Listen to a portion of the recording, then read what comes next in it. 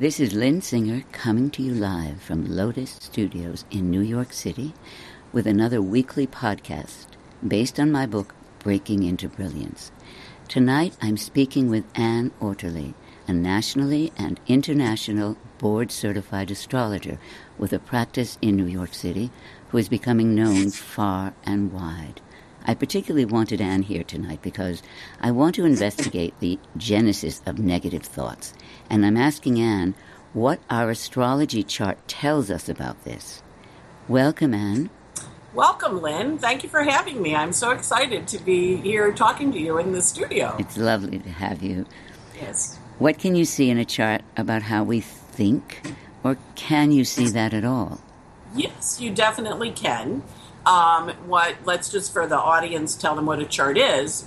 We cast a chart for the moment you take your first breath of life, and the energy of the sky is incarnated into your soul when you breathe it in. Oh, and so the chart poetic. is a picture.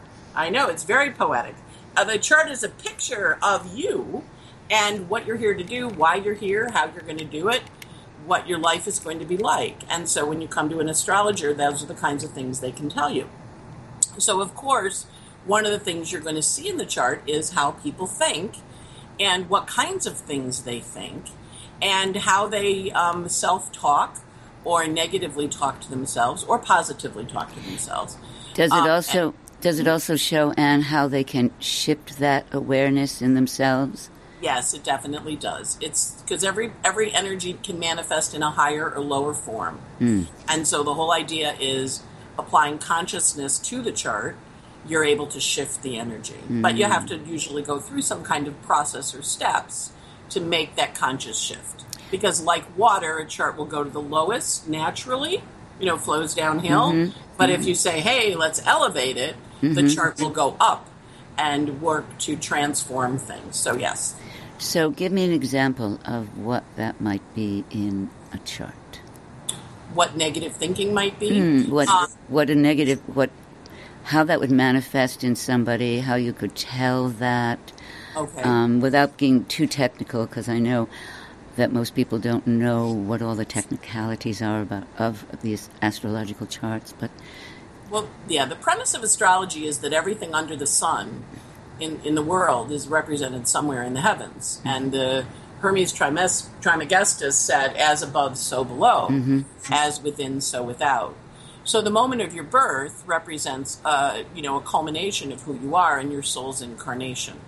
So in that placement of your chart, one of the things that it says is how you learn things, what your parents are like, what your authorities are like, how you obey the rules or don't, and kind of what your purpose is here in life.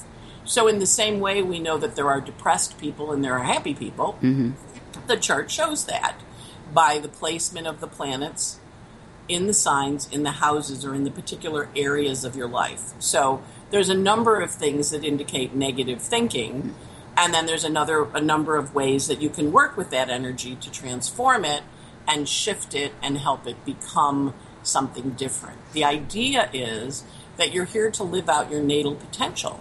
So similar to an acorn getting planted in a nice bare field with lots of light and sunlight and water and good soil, as opposed to an acorn trying to grow into a tree in a big forest that's dark and it doesn't get any rain and the big trees take all its nutrients. What we want to do with the chart is talk to you about how you can nurture yourself, give yourself enough water, sunshine, and good earth, and that can be seen in the chart as well as the steps you need to take to get there. So this question also, in the genesis of negative thoughts, yes, which are usually stored in our subconscious, right? Yes, so the little acorn in the big forest overhung by big trees. Lovely, so we're going to go lovely. and dig that little tree out and bring it to a field and plant it where it gets lots of sunshine and light. Well, the subconscious seems to be ruling us if we do not recognize it and make very powerful choices to shift it, deal with it. There's a lot of information out about this now. So can you see that subconscious building in someone as a child? Can Yes. you see where that, like before, evidently it's... You can see the psychological issues that a person gets from their parents, their teachers, or their society. You can see the hereditary issues that they get from their family of origin, such as race, ethnicity, and belief systems about the tribe. And you can also see the past lives. You know, some people don't believe in past lives, but there's a very large body of work on the past lives that you bring in the consciousness from that life, and then you have to work with it in this life. You bring in the emotional baggage, so to speak. So all three areas are shown in the chart and have very distinct areas about how you take that little acorn and bring it out to a bright, sunny field. And if I can borrow your book title, Break It Into Brilliance. You can break it free and help it get the sunlight that it needs to grow. But yes, the chart does show that, and it also shows habitual things where we kind of tend to have like gerbil brain, for lack of a better word, where we're kind of running in a little wheel and, you know, we're in that spin mode and obsessiveness, where we just don't deal with it, we run away. Right. You know, it shows the coping mechanism that the child learns when they're little from their family of origin or their environment. You know, how you're cooked, so to speak, in the stew of your life. what I really loved hearing you say is that you can break through. Yes. That yes, it even is showing in the chart that Yes. this can shift. Even the worst possible conditions can get shifted. Yes, they can. And that is really extraordinary to hear. And I think a lot of people really do need to hear that because they hold on to their obsessive behavior, thinking there's no way out. Right. Sometimes, Lindo, I think, you know, you also have to look, because sometimes the story that they hold on to serves them to not move. And in those cases, those people particularly have a hard time because they're 50 years old and they're still blaming their mother or their father for what went on, as opposed to saying, I'm a free agent now, and yes, that happened to me, but how do I put it in perspective and adjust now to the possibilities before me? What do you find are the best ways that people have of releasing? Forgiveness exercises, a lot of body work, a lot of meditation. Does it show in the chart which might be better for each person? Yes, it does. Basically, the astrology, which Jung pioneered as archetypes, indicate, because he was an astrologer, he had charts on all of his patients. There is 4 basic modalities: the idea, the air, the vision, the thinking function. There's the fiery, passionate, visionary function. There's the deep emotional feeling, the watery function. And then there's the earthy, solid rock function. Obviously, if we think of the elements, the hardest and the heaviest to move are the earth folk. Right. Because that's an earthquake, and we don't have those that often. Fires, airs, and water, we understand how to move those on a different level. You know, the wind shifts its direction. The fire flares when you give it fuel, or when you put water on it, it goes out. And the air, the water, you can freeze, you can turn it into gas, or you can put it in water. But it takes the shape of its container. But in a practical way, what does the chart show about what would be the best thing for people to do, given who they are, in order to break their little acorn out and grow? You have to analyze. You have to think about, and people do this all the time in their talking. They go, I feel, I think, I vision. You know, they give you the words that their chart are, the energy that they work with. So with water, you need a new container. And maybe you want to turn it into steam and blow it away, as opposed to freezing it into an ice cube. And what would be a new container? A different shaped bottle. Think of water, it takes the shape of But in terms of the work that they could do in the world, what would be a new container? They would change their environment. They would change their body. They would, work with their emotions when they swell up. They would say, gee, my emotions here. Sometimes I often advise my watery clients to go get in a bigger body of water, go take a bath or a tub, because they've absorbed other people's energies, and go soak in a tub and they'll feel better. And what do the air people do? The air people need to talk. They're the ones that call you and they go on and on and on and on and on and on because they process through dialogue and they process through writing. So they journal, they communicate through. This is the way they release themselves and they can grow into a bigger self. Yes. And what do the fire people do? Fire people move. The fire people take action. They dance, they sing, they act it out. They're the performers. If you watch a brilliant performance of something that brings you to tears, it's fiery, it's passion. Right. Some people have both, though. Some people have. Oh yeah, totally. And you can combine them. We are all comprised of all the elements. There's a predominance. What do the earth people do? The earth people, they're the hardest. Because they're kind of set in their Talking ways. to a Virgo, aren't I? You're talking to a Virgo. So we kind of go, yeah, I want to change. And then they go, maybe tomorrow. So the earth people, usually it needs something that's quote unquote earth shattering to get them to change. Wow. But then when they do, it's like a landslide or a volcano. Wow. And they kind of, or an earthquake rather, and they kind of crack open. So when the earth people change, it's irreversible. But it is permanent, too. So they can get there, but it's usually a little bit more work pushing that rock up the hill, or pushing the rock over the edge.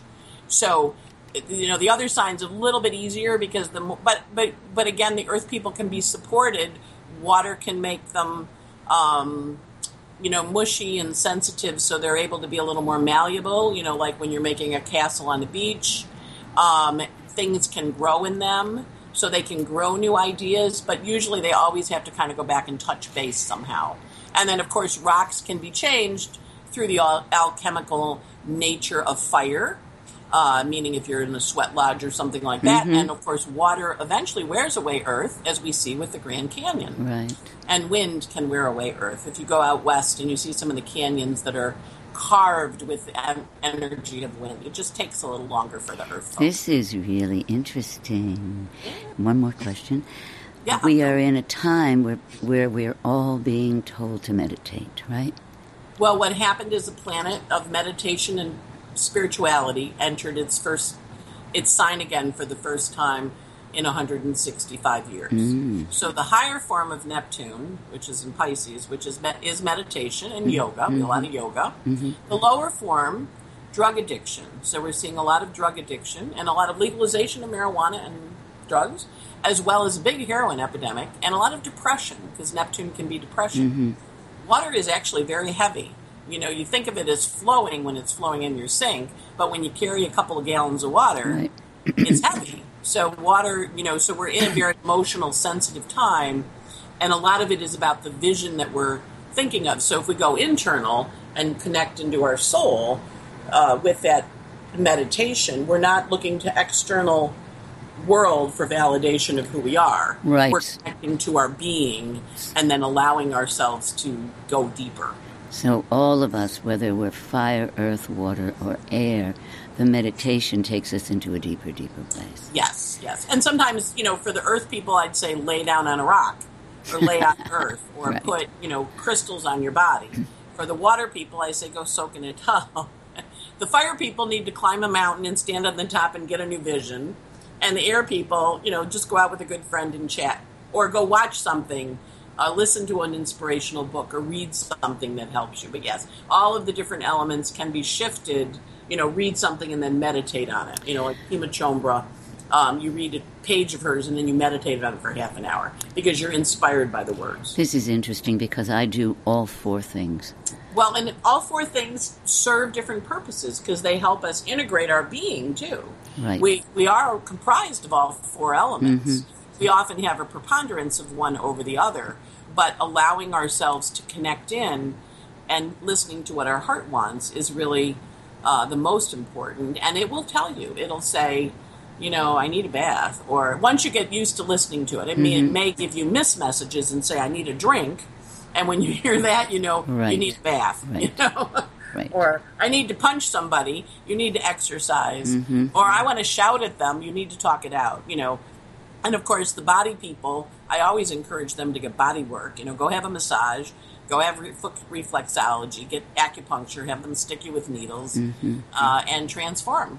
Right. All of this is about transformation. All of and it's of going to the greater part of who we are, going deep into ourselves in order to break into our brilliance. Yes. Thank you, Anne. This has been wonderful, really informative. I think everyone listening has gotten a very deep, very clear, small but diamond-shaped piece of your astrology. I love that. Oh, thank you, Lynn. Thank you for having me, and best of luck with your book. It's epic. Thank you. You're going to change the world with this one, Missy. Truly brilliant. Well, thank you, Anne Orterly. She can be found at astroanne.com for readings, for events in New York and in other cities, and also hosts radio blogs and a fascinating weekly weather report. This is Lynn Singer, and this has been another Breaking into Brilliance podcast. Thank you for joining me. I hope you've enjoyed this discussion. I certainly have. And until we meet again, light, beauty, and peace be with you.